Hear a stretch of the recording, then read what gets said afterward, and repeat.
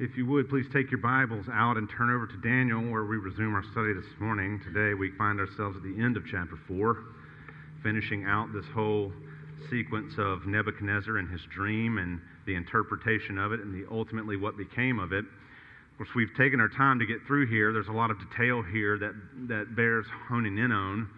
And as we have continued to make our way through these narratives of Daniel, we continue to see that, as was true in the book of Genesis and Exodus, as God is proclaiming himself the creator of all and so sustainer of all. And in the Exodus, God is proclaiming himself better than the gods of Egypt. Yahweh is more powerful than the ancient gods. And then, of course, the laying out of the law. And then in the historical books, seeing God's power manifest in different ways and through different ages, where see God is better than the Philistine army, God is better than a god of Molech or Dagon or Asherah or Baal. All these things that continue on through what's called the history books, and then in the prophetic literature, we see that God is judge of the nations. And so we find ourselves in Daniel, what is he doing?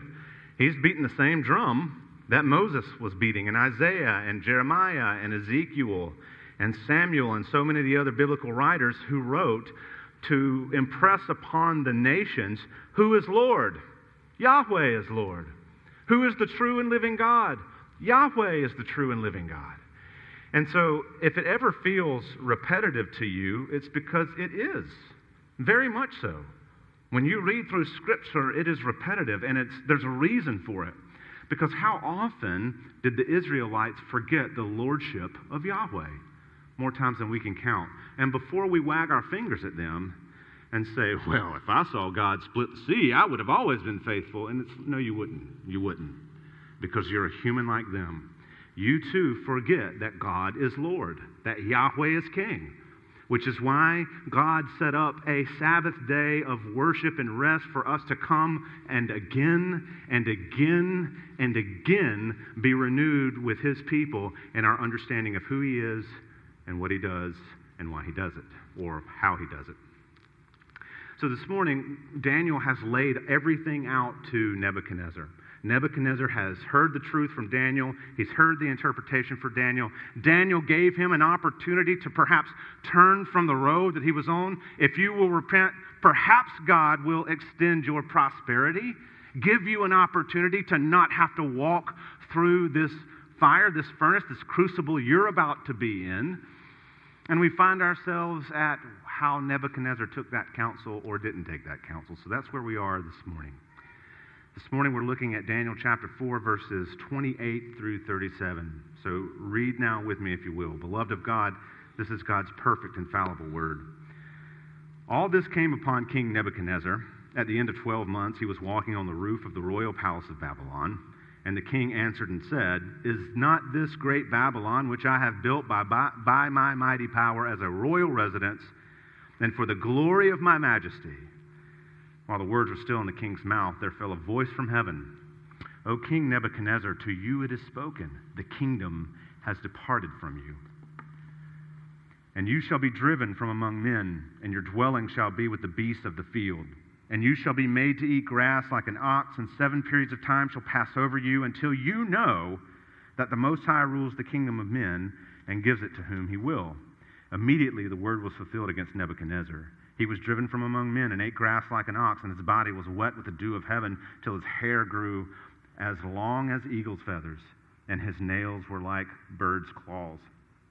At the end of the days, I, Nebuchadnezzar, lifted my eyes to heaven, and my reason returned to me, and I blessed the Most High, and I praised and honored him who lives forever, for his dominion is an everlasting dominion, and his kingdom endures from generation to generation. All the inhabitants of the earth are accounted as nothing, and he does according to his will among the hosts of heaven and among the inhabitants of the earth, and none can stay his hand or say to him, What have you done? At the same time, my reason returned to me, and for the glory of my kingdom, my majesty and my splendor returned to me. My counselors and my lords sought me, and I was established in my kingdom, and still more greatness was added to me. Now I, Nebuchadnezzar, praise and extol and honor the King of heaven, for all his works are right, and his ways are just, and those who walk in pride he is able to humble. So is the reading of God's word. May he add his blessing. Please now pray with me. Father, we come to this word and we, like Nebuchadnezzar, should be humbled by it.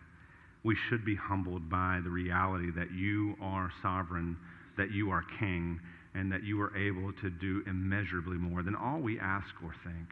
And so, God, we come to you this morning as we submit ourselves to you and to this word. Open up our minds and hearts, I pray. Use it to dig deeply into the very core of who we are, that we might be transformed. It's through Christ we pray. Amen.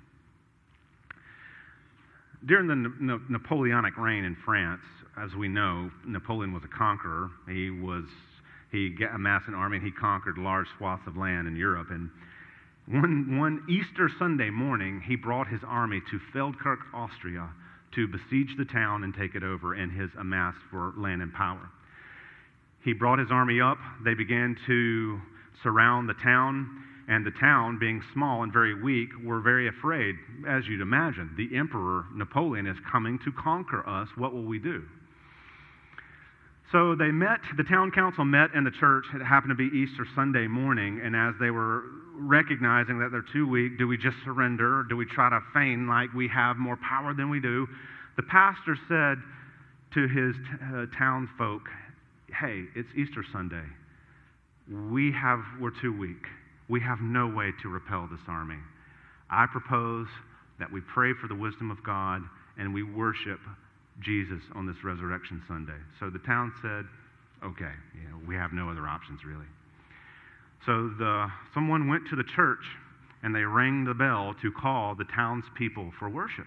And the townspeople came swarming out of their houses ready to meet for worship. And one of the sentries who'd been posted to just watch the French army saw them breaking camp and leaving.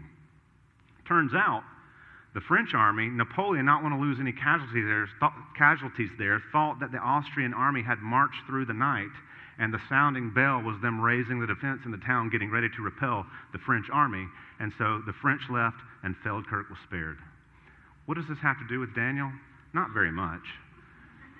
But I can tell you it's a historical example of what we would call the providence of God, a good and gracious providence of God, where something divine happened and interfered with what people thought and spared a town. I believe through their prayers and through their worship, God acted on their behalf. Providence, when we think about providence, we think about this idea that it's God working behind the scene, and it is. It is that. But if Daniel is about faithfulness and Daniel is about lordship, it is also a study on the providence of God, of God's works in history. When we think about providence, providence is that God controls the events of life. It means that there are specific aspects of God's will known only to Him worked out in human history. So when we look at it, it's a powerful attribute of God that God not only knows what's happening, He's ordering it. He's ordaining it. He's bringing it to pass. When we think about providence and sovereignty, they work together to proclaim of something very specific. Providence and sovereignty work together to proclaim the omnipotence of God. And so when we see these things at work, we understand that we serve a God of power, not of weakness. That we serve a God who designs things, doesn't just let them happen haphazardly. That we serve a God that even in the darkest moments is in control. And beloved, that's the God we need. We don't need the God that we often try to make up in modern culture, the God who just wants to give you the ishy-gwishy hug and all that. I mean, God loves His people, but we need a God who is in control. Because you and I control zero, nothing. We can't control what's going to happen to us when we walk out our door. We can't control what's going to happen to us when we make it to our vocations. We can't control anything. What is it that we need? We need a God who can control these things and who works not only for His glory, but for our good. And so His control is not a Napoleonic control, not a dictatorial control. His control is a loving control. And that's what we need. This is the second time in this book God has given Nebuchadnezzar a glimpse into the future by showing his will in a dream. God demonstrated the power of providence by showing here that he orders the universe. It's going to happen the way I say it's going to happen. When we consider providence, though, I don't want to surpass this. We have to consider negative things happen in our world. Negative things have happened to you. Things where I'm sure you have looked up to the heavens and said, why? Why is this happening? I didn't want this. This doesn't feel like this is for my good. Why would you let this happen? Why does this thing abound? Why does that abound? You know what? I'll tell you like I've told you before. That question isn't answerable. In other words, there is not a theologian alive who can answer that question for you. We don't know. Here's what we do know. I do know that Jesus in Matthew chapter 10 told something that has always stuck with me from the very first time I ever heard it. He said, "Are not 2 sparrows sold for a penny, and not one of them falls to the ground apart from the will of your Father?" Beloved, I don't know why certain things happen in our world. There are certain things I have questions on myself, but here's what I do know. God is in control. And if God controls the flight path of a sparrow all the way to when it falls to the ground, he is in control of our lives. The good, the bad, and the ugly, and the beautiful. So we have hope that even in the valley of shadow, we have a good God and good Father who is leading us. With those thoughts in mind, there's one idea I want for us to see, and it's this, that God's providence is an invincible power. That God's providence is an invincible power. Old Testament theologian, one that both Richard and I are very familiar with, Richard even more so, is Dr. Walt Kaiser. He tells a story of Louis XIV, who, right before he died, of course, his funeral service was going to be held in the cathedral at Notre Dame. I know I'm not saying this right, Rachel, but I'm just going to say Notre Dame.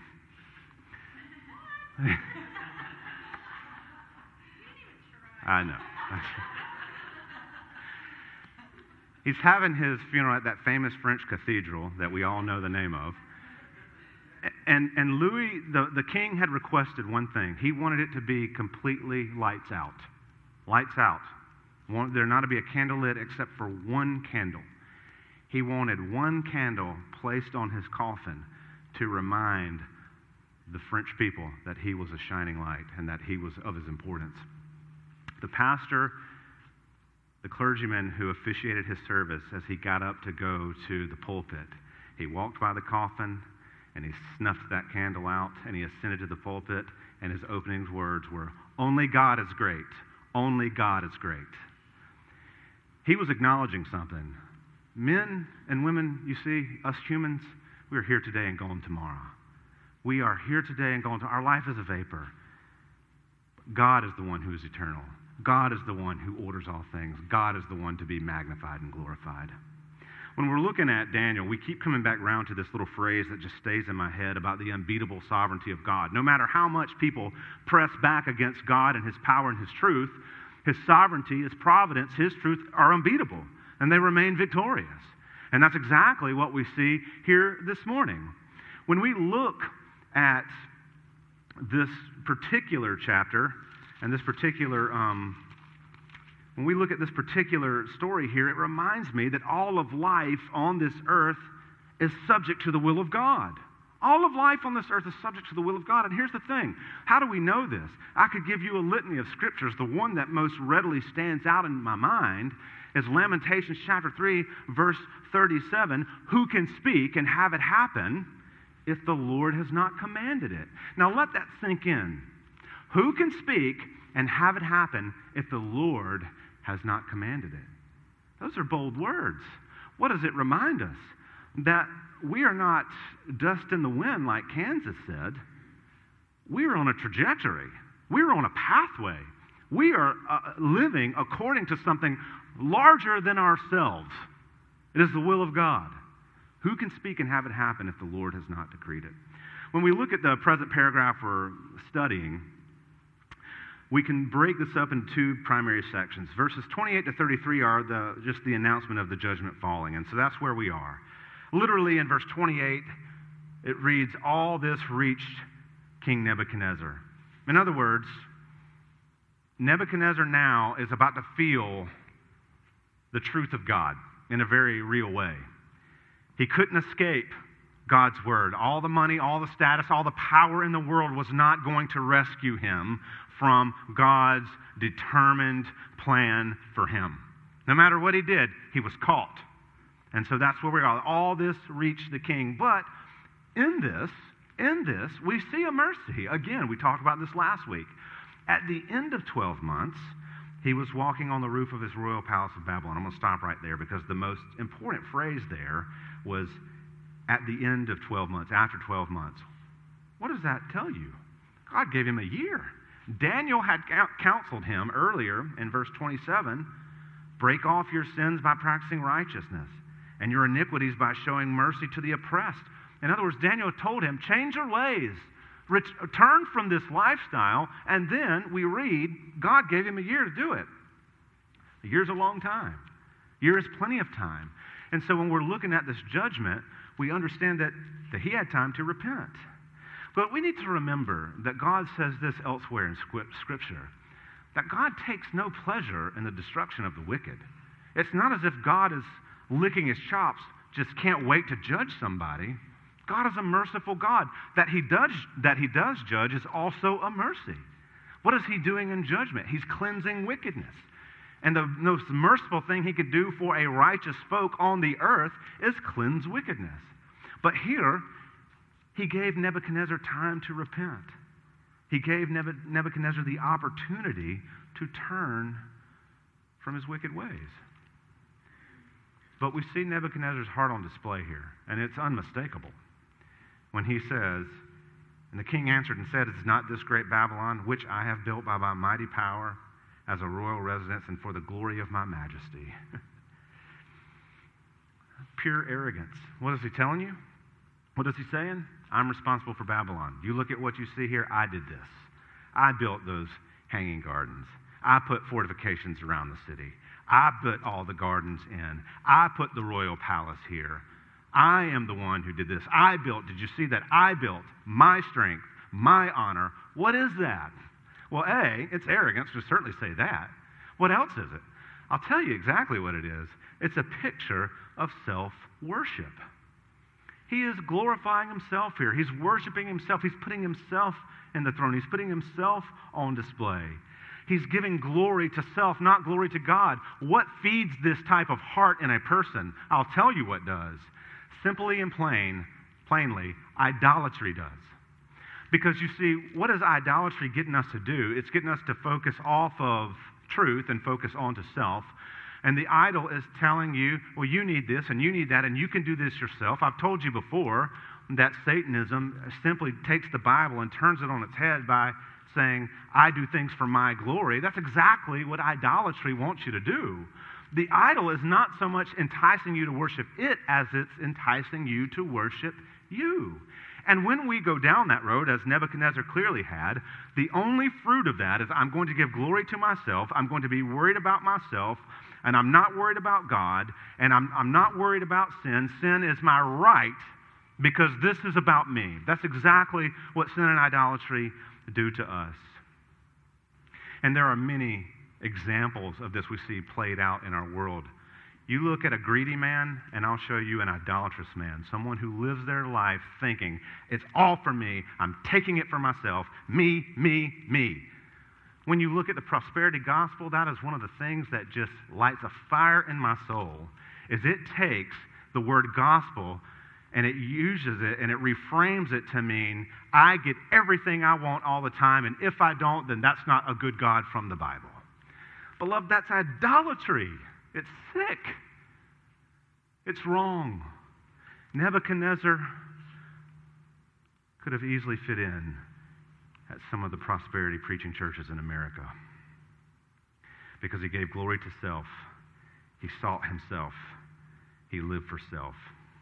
But here's the beauty and power of the living God, and this is not a small detail in this paragraph. While the words were still in the king's mouth, in other words, while he was still speaking, there fell a voice from heaven, O King Nebuchadnezzar, to you it is spoken. The kingdom has departed from you. Very familiar. Saul heard the same thing when he had sinned against the Lord. But Nebuchadnezzar hears this voice. Before the words, or while the words were still in his mouth, you have, O King Nebuchadnezzar, to you it is spoken, the kingdom has departed from you, and you shall be driven from among men, and your dwelling shall be with the beasts of the field, and you shall be made to eat grass like an ox, and 7 periods of time shall pass over you until you know that the Most High rules the kingdom of men and gives it to whom he will. So when we look at this, that we hear a voice from heaven fell and came down, we take from this, Nebuchadnezzar is guilty. He's guilty before the Lord. The voice of heaven speaks to him and says, the kingdom has departed from you. And so as we see, and he lays this out in these couple of verses, we can see some things that are important. For one, we see Nebuchadnezzar, at least temporarily, has lost his kingdom. This man of strength, this man who just said, by my strength I built for my honor, this man of strength, this man of power, is now rendered incapable of leading. He's driven away. He can't lead. He can't build glory for himself. He can't now look at himself in this time period and glorify himself because he's rendered incapable. He doesn't have the capacity to do what he once did. So he lost his kingdom. He lost his dignity. This man of honor, as he spoke of himself, is made to live like an animal. Is made to live like an animal. And he's bestial in image. And it's raw. Allow your mind to go. It's raw to think of what he was reduced to. And graphic, we would say. Graphic. Probably even more graphic than Daniel lays out. Why is this one important? Let me tell you something. It's important because now the image of God is blurred in him. Why? Well, he's rejected the image of God. He's treated people as not in the image of God. And so what happens to him? The image of God is blurred in him. This story is impressed upon me because it made a deep impact in my life. When I was in seminary, Dr. Knox Chamlin was teaching Johannine literature. That's the literature of John. And we were talking about the image of God in people. And he was talking about different American curse words that were heavy words. But he looked at us from behind the podium and he said, gentlemen, do you know the worst thing you can call a human being is a dog? And we were kind of taken aback. We thought he meant something else. He said, because to look at a human being made in the image of God and compare them to a dog is to curse the image of God in another person.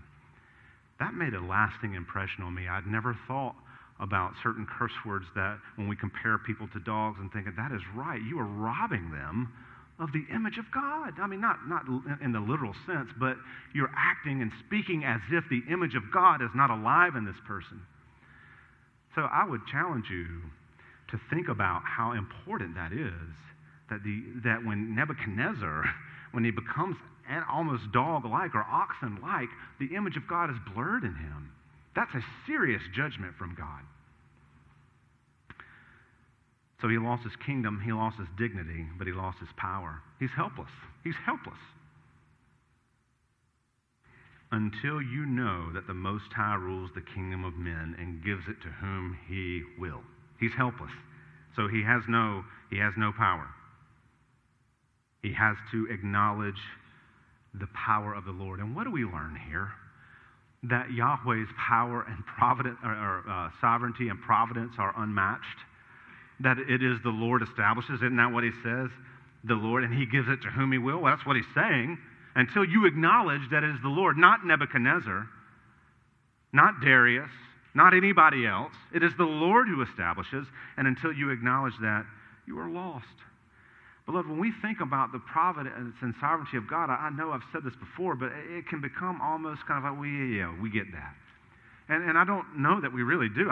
Can you wrap your mind around a God who is completely just and right and sovereign, who knows all things, sees all things, brings things to pass, and then to try to work that out in your mind? But that is true. That is God. When we think about the Lord, it is the Lord who gives our daily bread. When we think about the Lord, it is the Lord who gives various gifts. It is the Lord who blesses and nourishes. Beloved, we can't take credit for the gifts of God. And Nebuchadnezzar needed this reminder, but so do we. Humility is more than just being self-deprecating. I love the way C.S. Lewis once put it. He said, humility is not thinking poorly of yourself. It's generally not thinking of yourself.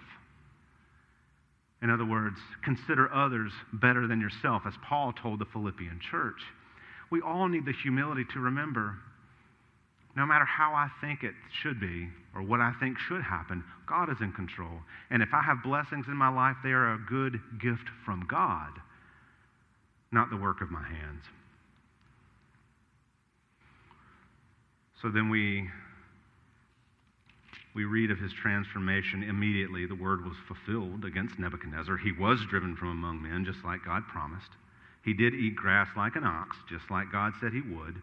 His body was wet with dew of heaven, just like God said it would be, until his hair grew as long as eagle's feathers and his nails were like birds' claws. This is a scary sight if you think about it. So he's completely transformed. We've already talked about sin makes us bestial. We knew what was in the heart of Nebuchadnezzar because of the way his life was. So now, what he was on the inside is reflected on the outside. We're seeing him as he is. In fact, all those who witnessed it, this is kind of would be more application from the text, but all those who witnessed it got a glimpse of what happens when God allows you to be seen on the outside as you are on the inside. Why does Jesus deal so much with the heart? Because the heart is the thing that transforms and then works its way out. We live what's in our hearts. And so Nebuchadnezzar, now living like an animal, is more congruent with his heart. What is the main enemy he had to overcome? What is the main enemy he had to conquer here? It was himself. He had to be conquered. Beloved, when it comes to sin and idolatry, self is always the main obstacle. That's always the thing that has to be overcome, because I'm telling you, whatever we replace God with in our heart in an idol, it's really ourself, because we're the ones who stand to gain. So when we are dealing with sin in the flesh, the primary obstacle we have to overcome is what's in us. Of course, this is very graphic. He's stricken, and then we get an immediate transition. So verses 34 to 37, as I said, are the praise, where he renders praise. And I love how it just immediately transitions. At the end of the days, I, Nebuchadnezzar, lifted my eyes to heaven, and my reason returned to me, and I blessed the Most High, and praised and honored him who lives forever, for his dominion is an everlasting dominion, and his kingdom endures from generation to generation. I'm going to stop right there. Because what has happened now is Nebuchadnezzar is seeing and acknowledging truth. And here's where, again, at the end of days, what were the 7 periods of time? Were they 7 years? Were they 7 seasons? Were they 7 months? Were they 7 days? It doesn't matter. And that's not the point. But at the end of days, what is that trying to tell you? What is that trying to tell you and me? That there's an appointed time here. At the end of days, there was a set amount of days that had been appointed. And at the end of those days, God's appointed time, that God had control of this situation, that God was ordering this to happen the way it needed to happen. At the end of that time, when God had decreed this is now done, what happens? Nebuchadnezzar acknowledges the truth. By lifting my eyes to heaven, kind of is a roundabout way of looking up to God, of acknowledging God. And what's happening as he's acknowledging God is he's beginning to be restored. But here's the thing, and I've made this point before, it bears repeating. Nebuchadnezzar, we dare not make light of the concept of truth. We're increasingly becoming aware of what happens when you abandon the notion of objective truth or even biological truth. We're seeing it happen in our midst. Truth is important. Truth is real. And what does it do here?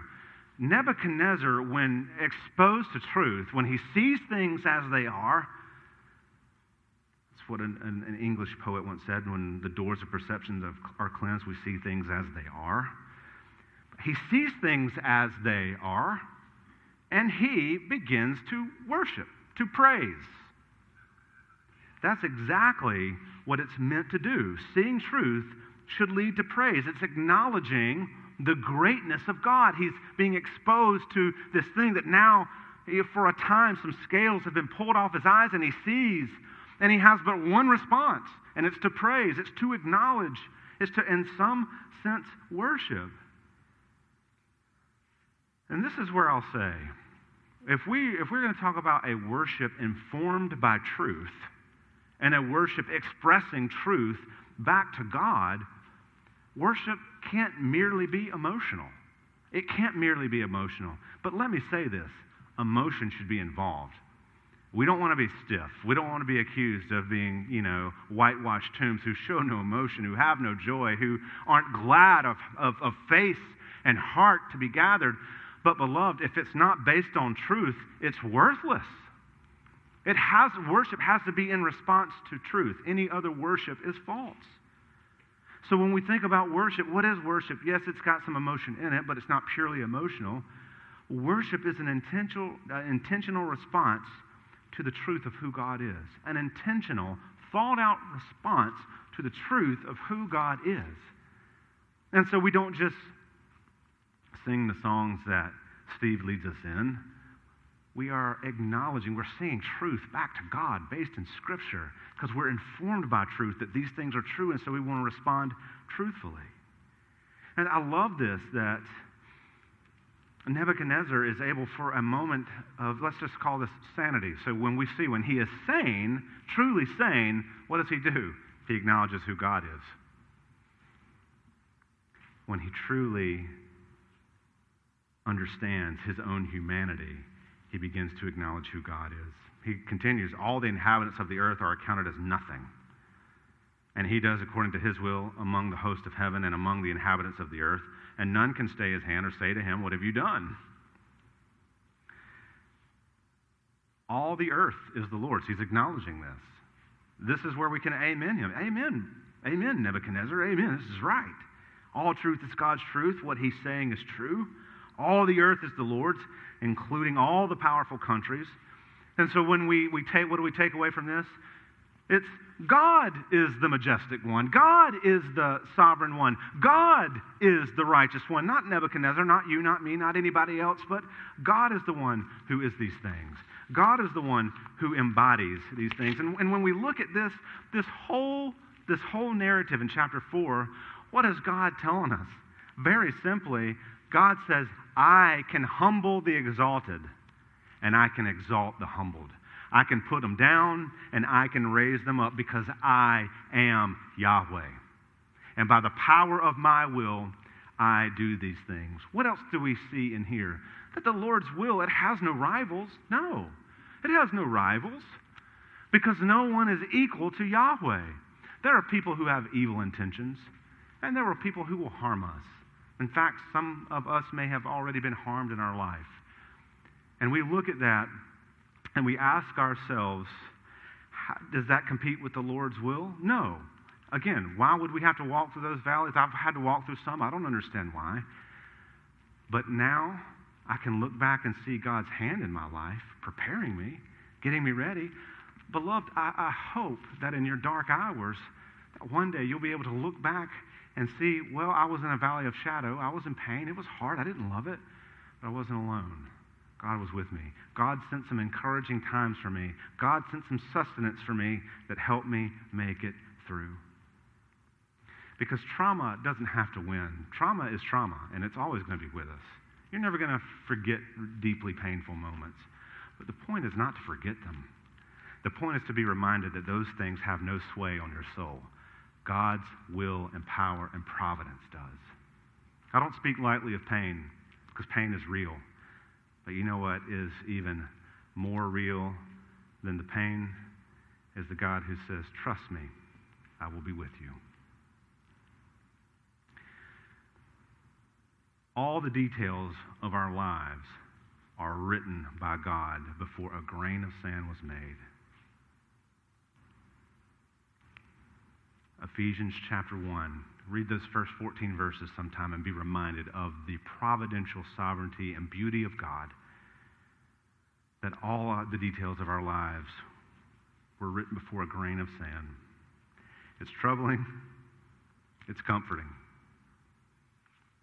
But the reality is that all our lives pass through the hand of God.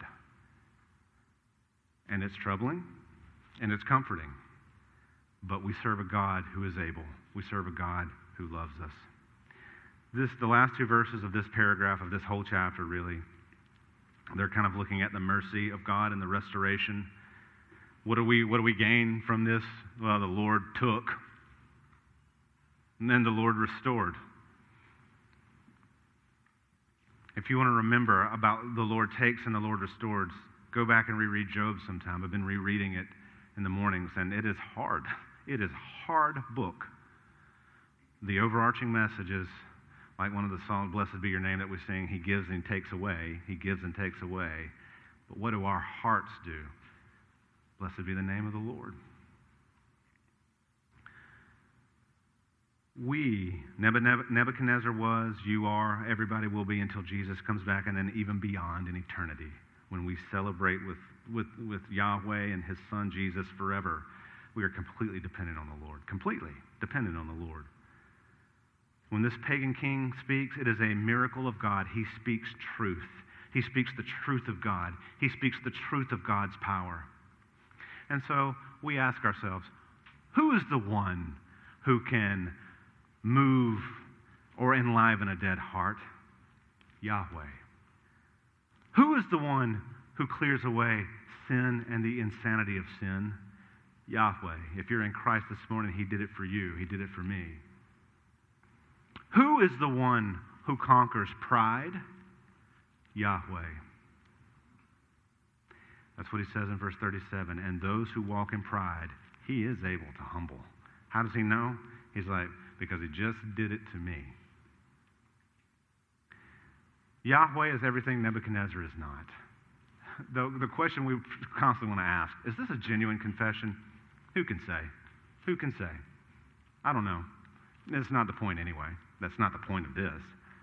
The point is that Yahweh reigns. Yahweh reigns and rules, and we are subject to Him. Beloved of God, it is God's will that rules the earth. There is no such thing as luck, except in football. There is no such thing as happenstance or coincidence, as much as we would wish it was. I even use that language sometimes. It seemed coincidental or whatever. As we read earlier, what is the catechism, the shorter catechism? How does it explain it? It states it this way: the decrees of God are His eternal purpose, according to the counsel of His own will, whereby for His own glory He has foreordained whatsoever comes to pass. This is sobering. That's sobering. That's a sobering truth. It's also a mysterious truth. It's hard to wrap our mind around that. But some of the scriptures is really quite simple. God is in complete control, and we can trust Him. And since God is just, what He does is right. And since it is right, it is grounded in truth. And truth always leads us back to the worship and love of God. Indeed, it must. It has to. And may it forever. And may it when times are hard. May it when we find ourselves in grief. And may it when we find ourselves in joy. Please pray with me. Father, thank You for Your word, the dream, Your sovereignty, Your providence. God, we confess we have to acknowledge truth even in the face of mystery. And some things are mysterious. We don't know why You do certain things or don't do certain things. We don't know why our paths have taken the way that they have in certain areas. We don't know why things happen the way that they do or don't, but we acknowledge that your word tells us that You are sovereign, that You are providential, that You are in control, and we acknowledge that. Oh God, forgive us that we often kick against the goads of that. Well, if You were good, You would do this. Or if You really cared about me, You would do this or would have kept me from that. Father, may we be quick to acknowledge that so often our poor decisions and foolishness put us in the situations that we're in. And then when that doesn't happen, Father, help us to humbly accept Your love even when we don't understand. We yield to You in all things.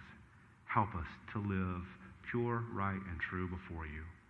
This through Christ we pray. Amen.